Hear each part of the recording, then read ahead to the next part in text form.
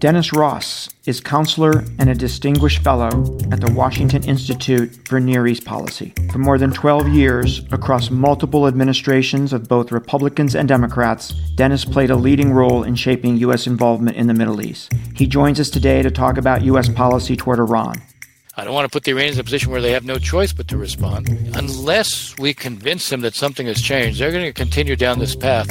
And my fear is we'll end up seeing a war that may start with the Israelis striking the Iranians, but quickly becomes a regional conflict, and that's the last thing we need right now.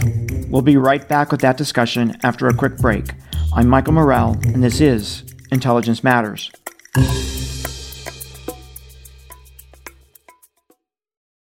This spring, if you'd rather spend time enjoying your lawn instead of trying to keep it alive, there's good news. TruGreen is the easiest and most affordable way to get a beautiful lawn. All you have to do is water and mow, and they'll do the rest. Weed control, fertilization, aeration, and even some things you might not even think of. They'll do all of it, while you can do literally anything else. With TruGreen, you can have your lawn looking as good as a putting green. That's not hyperbole. TruGreen is the official lawn care treatment provider of the PGA Tour. TruGreen offers a satisfaction guarantee, and they have a verified best price promise, which guarantees you the lowest price with no compromise on quality. You do you. Let TruGreen do your lawn care. Visit TruGreen.com to get the best lawn at the best price with the best people guaranteed.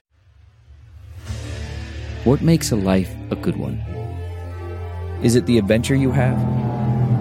Or the friends you find along the way? Maybe it's pursuing your passion while striving to protect, defend, and save what you believe in every single day. So what makes a life a good one?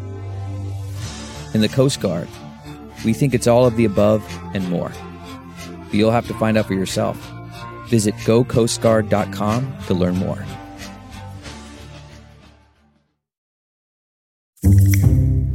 Dennis, welcome to Intelligence Matters. You've been on our show before, and it's very nice to have you back.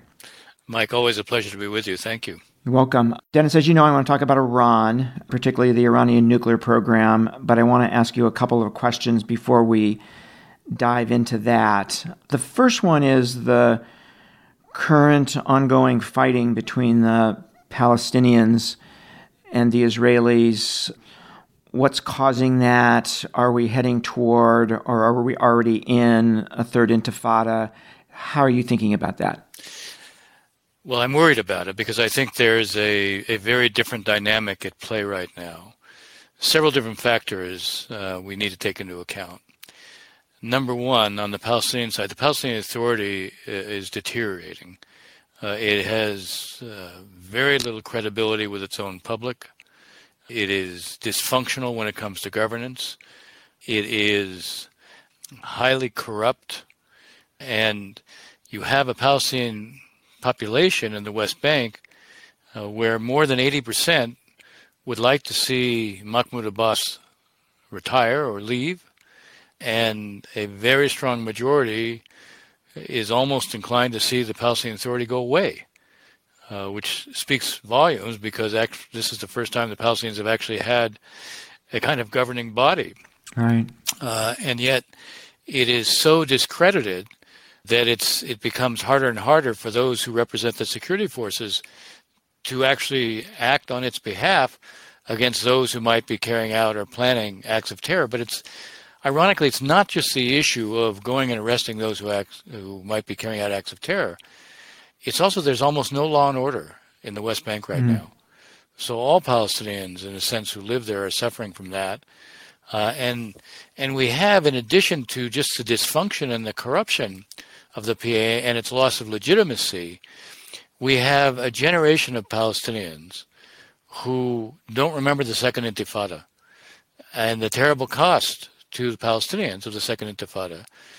Around 1,100 Israelis died. The Second Intifada took place basically from the fall of 2000, but really it didn't start until closer to the summer of 2001. And it effectively went until 2005. 1,100 Israelis were killed. Close to 4,000 Palestinians were killed.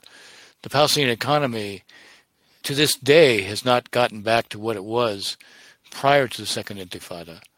So that memory is very strong with most of the Palestinian public, but it's not strong. It certainly isn't something that's even apparent with a younger population. And it's that younger population that is mostly responsible for carrying out acts of terror that really began about a year ago in Israel. What adds to this younger population sort of being in a different place is they have access to weapons that they just didn't have access to before. Guns are plentiful. And social media plays a different role now. Groups like the Lion's Den, which are essentially in Nablus, these are people, mostly between the ages of 18 and 26. They are lionized on social media for their readiness to go and fight the Israelis, their readiness to sort of stand up to the Israelis. So the more they're made into heroes, the more they have a sense of identity. Right. And what adds to this, if this wasn't enough, you have to be 27 to get a work permit if you're a Palestinian to work in Israel. 160,000 Palestinians every day work in Israel or work in the Israeli settlements. It provides 1/3 of the GDP of the West Bank and the Palestinian Authority. So one of the reasons, in answer to your question, are we on the brink of a third intifada? My answer is no, because the broader Palestinian public is not joining in on this, partly because, A, they remember what happened, but B, they also have these jobs which they're not prepared to give up. That said, there is this dynamic where, because there's a kind of heroic sense of resisting the Israelis, and also because they're well armed, the Israelis, Mike, as you know, they used to frequently go in and make arrests of those that they identified as about to be a ticking bomb or recruiting others who could be threats. They usually succeeded in terms of making arrests. Now there's a resistance, and there are firefights. They end up not arresting these guys but killing them, and inevitably bystanders get killed. And that adds to the broader anger of the Palestinian public, but it also further weakens the Palestinian Authority. So it's a really combustible mixture of things. So even if you don't have a third intifada, the dynamic that is producing violence is one that is very hard to control at this point. So just two follow-up questions. One is, the Palestinian security forces were always a strength, right, of the Palestinian authorities. Have they been degraded? That's the first question. And the second question is, for those Palestinians who say they want the Palestinian Authority to go away, what do they want to replace it with? The answer to the former is that the Palestinian Authority security forces are weakening as well. Because they're only being paid about 80% of their salaries, the numbers are decreasing. Ironically, many are going to work in Israel, where they can make dramatically more than they could. So you have a declining force. You have a force that is reluctant to go into certain areas. They're fearful that they do go into certain areas, they'll face resistance not only from those they're going into arrest, but from the Palestinians, basically in the neighborhoods that they go into, who will resist them as well. And I think that's, you have this together with, an Israeli government that has people like Itamar Ben-Gvir now as a national security minister, and the finance minister, Bezalel Smotrich, who in the past would have been on the fringes of Israeli society. The combination of all this is what I think is making this really so difficult. In answer to those who want the Palestinian Authority to go away, what do they want to replace it with? Honestly, I think increasingly they think about, look, let the Israelis stay, we'll have one state. They think over time our numbers will allow us to take it over. In the meantime, at least, we can get jobs in Israel. I once asked a 30-year-old Palestinian, what did she most want? And she said, I'd like a job in Israel. I'd like to be able to drink beer and go to the beach. And her view was the Palestinian Authority isn't going to provide that. Right. On the other hand, if you have a vacuum there, I think Hamas has the greatest potential to take over, and that's going to leave everybody worse off, Palestinians first and foremost. Second question before we get to Iran is your reaction to Prime Minister Netanyahu's attempt to change the role of the Israeli judiciary? I think it's fair to describe it less as a reform process and more as an overhaul process. One of the things, as you know, Mike, Oftentimes, when we were facing calls for international investigations into acts that the Israelis had carried out, either in the West Bank or in response to acts of terror, we could always fall back on something that was completely believable. Israel has a very credible, legitimate, independent judiciary. Yeah. And we could say, with no qualification, that Israel will be launching its own investigation. The judiciary will conduct an investigation that we know will be credible. Now, if you carry out the kind of reform as it's being suggested, you basically will take away the reality of the independence of the judiciary. Many of the provisions of the reform, to call them anti-democratic is really not right. For example, having the judges' selection committee be run by political people, obviously that's what goes on here. Yeah. Justice Roberts can say we don't have Republican and Democratic judges, but it sure looks like we do. Yeah. Administrations appoint judges that reflect their philosophies. So you can't say that's anti-democratic. Having legal advisors in the ministries be answerable and selected by the minister, that's what we have here. Right. Again, you might say it's better not to have it, but we have that here. But when it comes to having the override of the Supreme Court with a narrow majority of 61 out of 120, then you're talking about majoritarian rule. Then you're talking about what is no longer a separation of powers. This in Israel is a parliamentary system, which means the executive already controls the parliament. It is there, the majority coalition there, they select the prime minister. So the only break on the executive and legislative branch is the judiciary. And if you allow the judiciary to override the Supreme Court with a narrow majority, well, then you've lost the ability to ensure an independent judiciary. You've lost the ability to protect minority rights. I do expect the area where the government is likely to compromise is on that one. It is less likely to compromise on the political selection of judges. They want, out of there are 9 people on the judges selection committee, and out of the 9, they want to make 6 of the 9 governmental appointees. They might compromise that on 1. They might go down to 5 of the 9, but they don't want to give up a majority on the judges selection committee. And again, that doesn't look particularly undemocratic if you're sitting here in Washington, D.C., but on the other hand, if you're in Israel and you've always had judges selected primarily by jurists who are not political, you can see why in Israel that might be pretty strongly resisted, and we're seeing that. It really sounds like that third one is the one that really matters, right?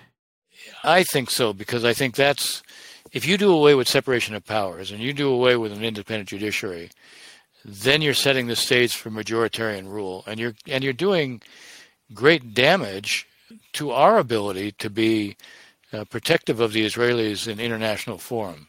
And I just think, there's something else. The U.S.-Israeli relationship has been built on shared values, and when suddenly it looks like you're dispensing with those shared values, that can have consequences. So we're going to make a slight transition toward Iran here. Dennis, your reaction to the Saudi-Iranian normalization and what it means for the region? I don't overreact to it. The Saudis and the Iranians, for their own reasons, saw some benefit in terms of restoring diplomatic relations.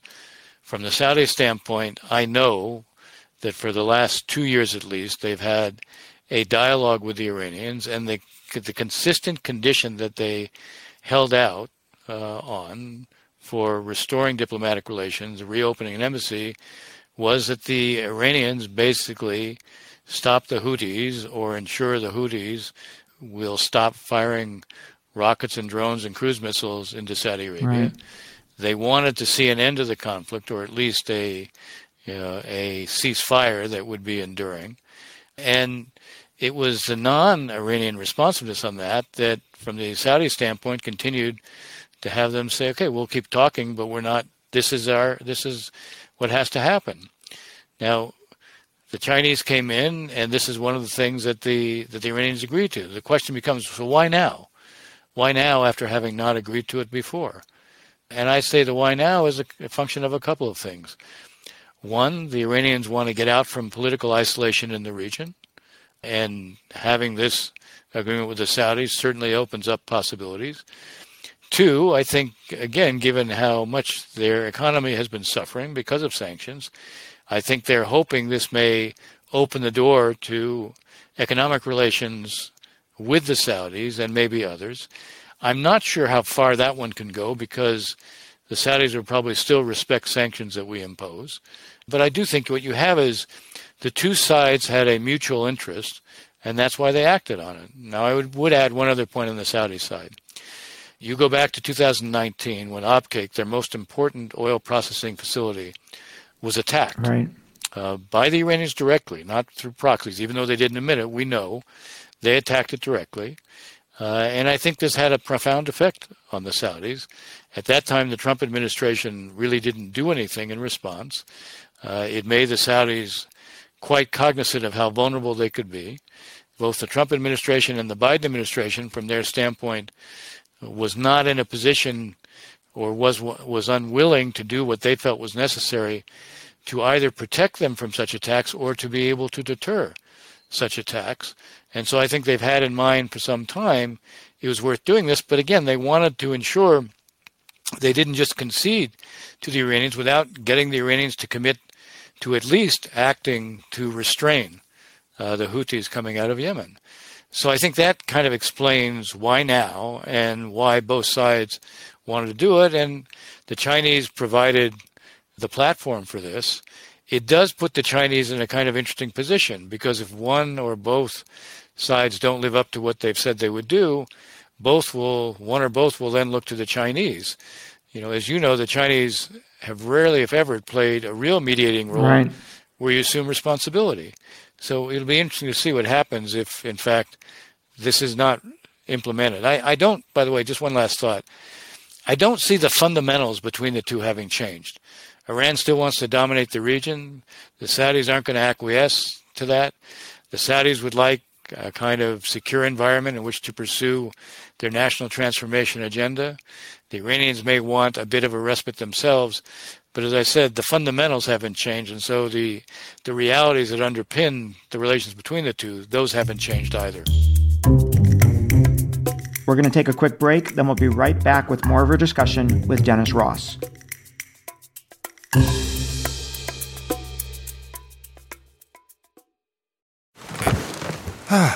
The comfort of your favorite seat is now your comfy car selling command center, thanks to Carvana. It doesn't get any better than this. Your favorite seat's the best spot in the house. Make it even better by entering your license plate or VIN and getting a real offer in minutes. There really is no place like home. And speaking of home, Carvana will pick up your car from yours after you finalize your offer. Visit Carvana.com or download the app and sell your car from your comfy place. Worried about letting someone else pick out the perfect avocado for your perfect impress-them-on-the-third-date guacamole? Well, good thing Instacart shoppers are as picky as you are. They find ripe avocados like it's their guac on the line. They are milk expiration date detectives. They bag eggs like the 12 precious pieces of cargo they are. So let Instacart shoppers overthink your groceries so that you can overthink what you'll wear on that third date. Download the Instacart app today to get free delivery on your first 3 orders, while supplies last. Minimum $10 per order. Additional terms apply. Okay, Dennis, let's turn to the Iranian nuclear program. And what I'd like to kind of unpack here is how far the Iranians have pushed the envelope, why they're doing that, what the Israelis might be thinking about with regard to this, and what we should be thinking about and what we should be doing about it. And maybe the place to start is let me for a moment play my former role in the sit room and put some facts on the table and then ask you to react to them. So with regard to the uranium enrichment program, the IAEA says Iran has now enriched uranium to 84%, just short of the 90% that's considered weapons grade.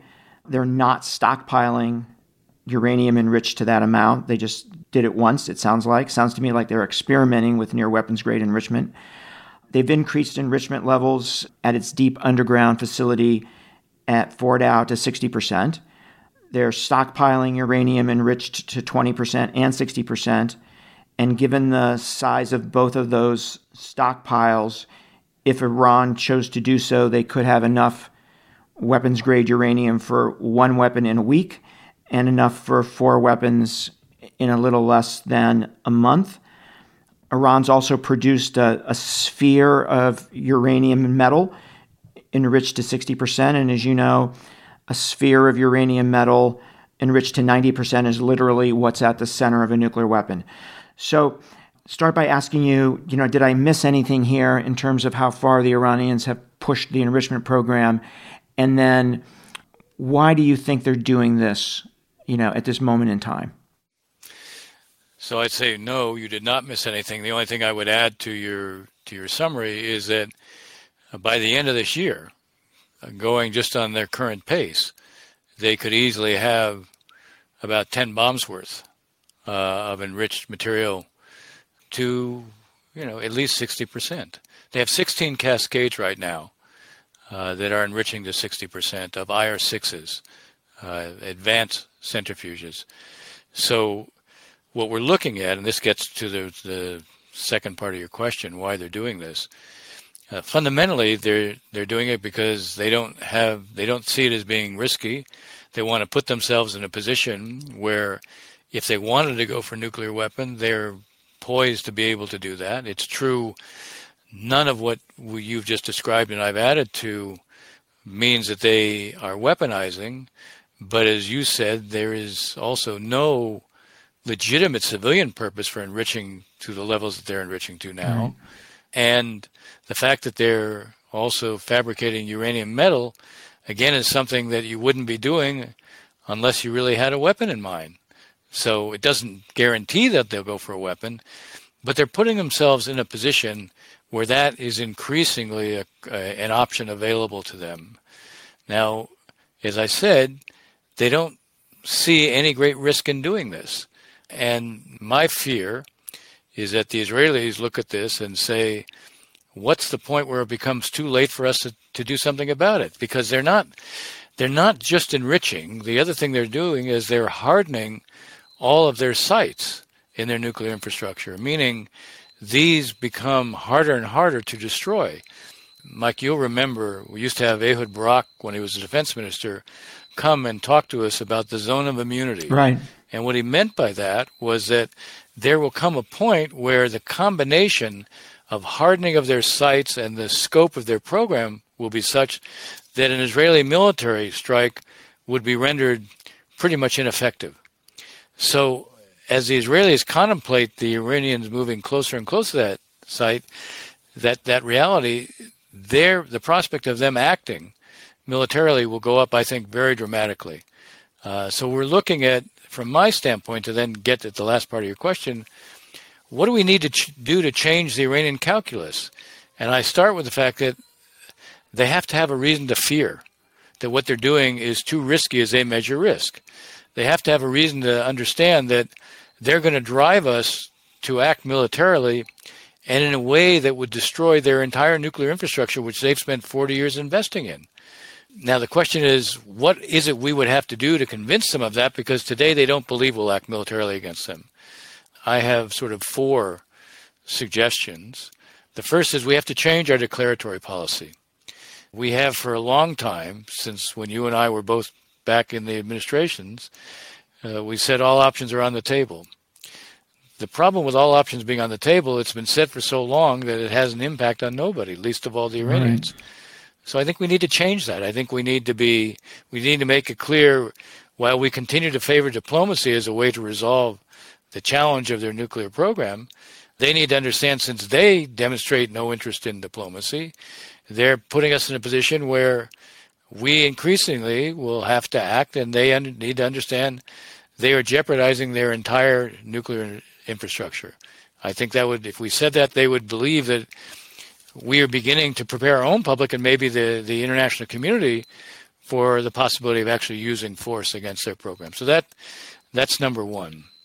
Number two, you need to underpin the words with some behaviors that make those words seem credible. So I'd like to see us conduct exercises in the region, joint and multilateral, where we are rehearsing air-to-ground attacks against hardened targets.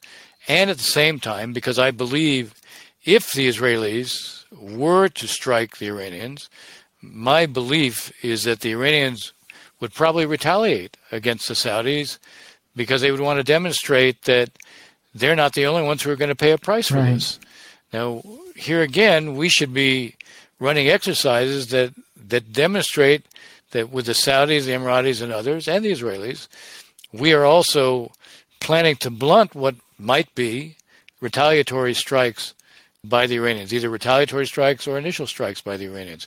They need to see we're both preparing for reinforcing our words about being prepared to act against their nuclear infrastructure, but also positioning ourselves to protect our allies in the region, our friends in the region, from what the Iranians might do in response. So that's the second thing. So the third thing, I think that the Iranians today not only believe that we won't act militarily, but will stop the Israelis from doing it. And one way to counteract that impression is to provide the Israelis some things that they need if they were going to carry out an effective strike. For example, they have no forward basing. The hardening of the Iranian targets means they have to hit these targets multiple times and actually in the same spot. And that means that they need better refueling capabilities for their aircraft. Now, they have bought 4 KC-46s from Boeing, but the first one right now isn't to be delivered until the end of 2025. I would say if the Biden administration were to push the Israelis to first in the queue, that would send a very interesting message that not only are we not about to restrain the Israelis, but we would be prepared to support them. I think that would be a very important message to be sending the Iranians. I would also provide the Israelis some munitions that they don't have that could be more effective against the hardened targets than the munitions they currently have. Here again, sending the message, we're prepared to support them, not restrain them. And the last thing, I think the Iranians need to see that we do something that they completely don't expect that's out of the ordinary. You know, in the last month, we have a small presence, as you know, Mike, very well, a small presence in Syria, and it's there to ensure that ISIS doesn't reemerge. And twice in the last month, they have been attacked by Iranian Shia militia proxies. We didn't retaliate. I would like to see us retaliate, but in a way that is disproportionate to this. I mean, look, I would take a page from the Israeli book. The Israelis do all sorts of things that they don't admit. I would be willing to, in the middle of the night, hit some of the training camps where these militias are trained, armed, funded, advised, and the like. And these are actually in Iran itself. I wouldn't admit it because I don't want to put the Iranians in a position where they have no choice but to respond. But I want them to get the message that something has changed. Unless we convince them that something has changed, they're going to continue down this path. And my fear is we'll end up seeing a war that may start with the Israelis striking the Iranians, but quickly becomes a regional conflict. And that's the last thing we need right now.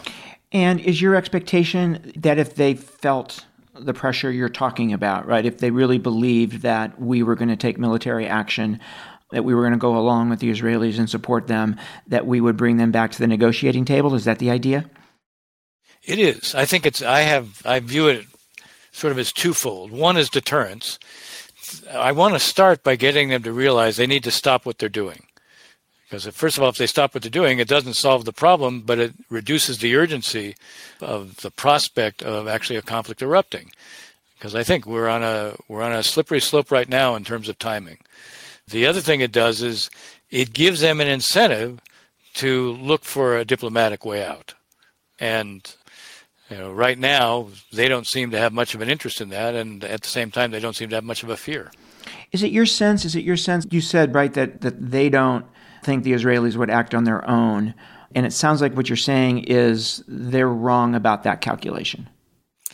I think they are wrong about that calculation. I think they believe that we will stop them. Now, one of the reasons I think they believe that is because pretty much effectively, if you go back to 2011, 2012, we did. Now, the times were different then. At that time, you did have Benjamin Netanyahu was also still the prime minister, but the difference was the entire security establishment in Israel was against acting. Today, notwithstanding all the turmoil in Israel that has been triggered by this move to change the judiciary, there is a general consensus when it comes to Iran and Iran's nuclear capability that this constitutes an existential threat to Israel. And the military establishment and Mossad are in a different place than they were back then. First of all, they've become increasingly convinced that right now, unless something different is done, there is no diplomatic way out of this.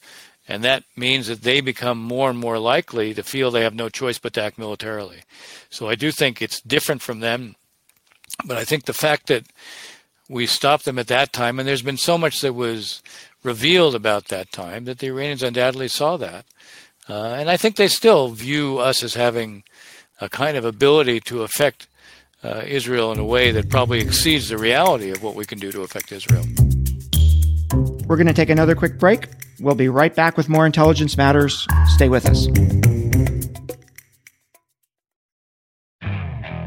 Okay, picture this. It's Friday afternoon when a thought hits you. I can spend another weekend doing the same old whatever, or I can hop into my all-new Hyundai Santa Fe and hit the road. With available H-Track all-wheel drive and 3-row seating, my whole family can head deep into the wild. Conquer the weekend in the all-new Hyundai Santa Fe. Visit HyundaiUSA.com or call 562-314-4603 for more details. Hyundai, there's joy in every journey. Okay, picture this. It's Friday afternoon when a thought hits you. I can spend another weekend doing the same old whatever, or I can hop into my all-new Hyundai Santa Fe and hit the road. With available H-Track all-wheel drive and 3-row seating, my whole family can head deep into the wild. Conquer the weekend in the all-new Hyundai Santa Fe. Visit HyundaiUSA.com or call 562-314-4603 for more details. Hyundai, there's joy in every journey. So, Dennis, this is probably the hardest question, right? Is the Biden administration, you know these guys very well. I know these guys very well. We're friends with these people. Why aren't they following your advice? I think a couple of factors explain it. Although I think they're beginning, I see some initial moves in the direction of what I've been talking about. But I think the main inhibitor is Ukraine, Russia-Ukraine, and China and Taiwan, and the sense that these are the big threats, and especially as it relates to Ukraine, we don't need to see another major conflict in the Middle East, and so I think there's a worry that the more active we become, the more likely we make that conflict. I'm suggesting exactly the opposite, that if you really don't want to be distracted, you need to focus very heavily on deterrence right now, because it looks like we've lost that deterrent. That's why, the question you asked, why are the Iranians doing this? Because they don't see a consequence. They don't see a risk in proceeding. What is the good news? The administration has now run 2 exercises, unprecedented exercises in the Middle East, involving 7,000 personnel, U.S. and Israeli, unprecedented in terms of the scope of the number of aircraft involved. It didn't involve so much air to ground in terms of hitting targets, meaning hitting hardened targets, but it was geared towards suppression of air defenses, which would obviously be part of anything you would do. Since that exercise, in the last week even, we've done some refueling exercises with the Israelis. So these are 2 things these 2 moves I think are important. There was a meeting a week ago of a high-level group with the U.S. and the Israelis talking about Iran. And here again, my sense of what was discussed there suggested the administration is moving. Now, there are things I think it needs to do beyond what they've done so far, which I think the declaratory policy needs to change. And I think even some of the provisions to the Israelis, as I suggested, would send a message. But also, when you don't retaliate against Shia militia proxies, it still sends a message that we're restrained. And the Iranians, so long as they perceive us to be restrained, they're not really going to change the way they think about the risks that they're running. They need to know they're making military strikes against them more and more likely. And today they're not at that point. But I guess what I'm saying is I see some of the moves of the administration giving us some possibility, and I hope that they will see this is actually not a distraction from Ukraine. It's a way to ensure that you're not distracted because you end up with a regional conflict, which, by the way, could easily drive oil prices up to $200 a barrel. The last thing the administration Yeah, there's another factor here too, right? Which is just as Chinese President Xi is watching how Ukraine plays out, right, and how the West stands up to Ukraine or not, right, or to Russia or not with regard to Ukraine. Same is true of Iran, right? He's watching that. He's watching us not react to Shia militia attacks, right? He's watching us not respond to what the Iranians are doing with the nuclear program. So we can deal with the Iranian problem and help send a powerful message to the Chinese at the same time. I couldn't agree more. I think the Russians, the Chinese, and the Iranians need to see behaviors that cross some thresholds on our part.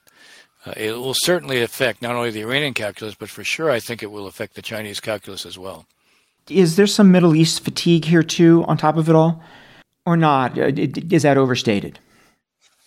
I think it may be overstated. I mean, look, what we have in the Middle East right now have been two basic alignments.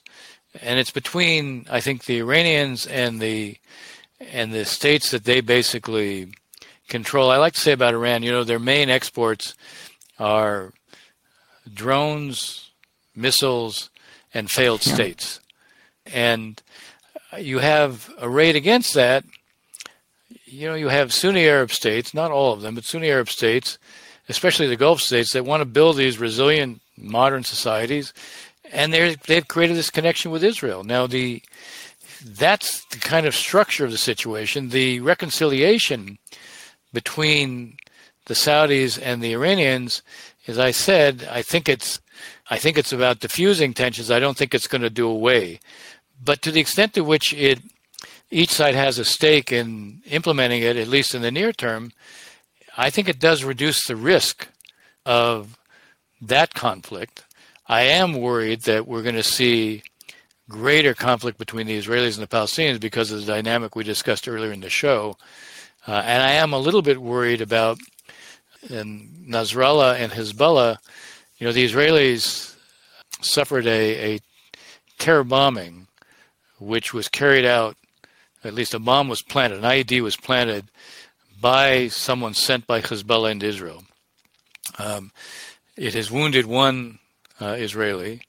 The Israelis were able, I think, to arrest the guy who did it and the Israeli who helped him, an Israeli Arab who helped him. But Nasrallah, and then there are 5 others who came in through a tunnel that the Israelis also arrested. Nasrallah has been very careful about not provoking the Israelis. Suddenly, to take a step like this, even if it's deniable, even if it claims they didn't do it, it suggests a lowering of his risk threshold. He looks a little less risk averse. And one of the reasons he was as risk averse as he was is because, the perilous state of the realities within Lebanon, where 80% of the public are completely impoverished. So I think, there are these uncertainties that can produce other conflicts, and I think we have to be mindful of them. But we also have these other elements, including Arab states that see a future in having ties with Israel. That creates a sense of, I think, possibility. So this is a region characterized by, a lot of potential conflict that can be worrisome, but also there is a sense of possibility. The Abraham Accords reflected a change in the region. And when I'm asked the question, how do the Abraham Accords change the region? I said the question is a good question, but it's the wrong one. How did the region change so the Abraham Accords became possible? And Arab states saw, not just in the security area, but when it comes to water, when it comes to food, when it comes to health, they see the Israelis helping in all these areas, plus cyber. And so, that need isn't going to go away.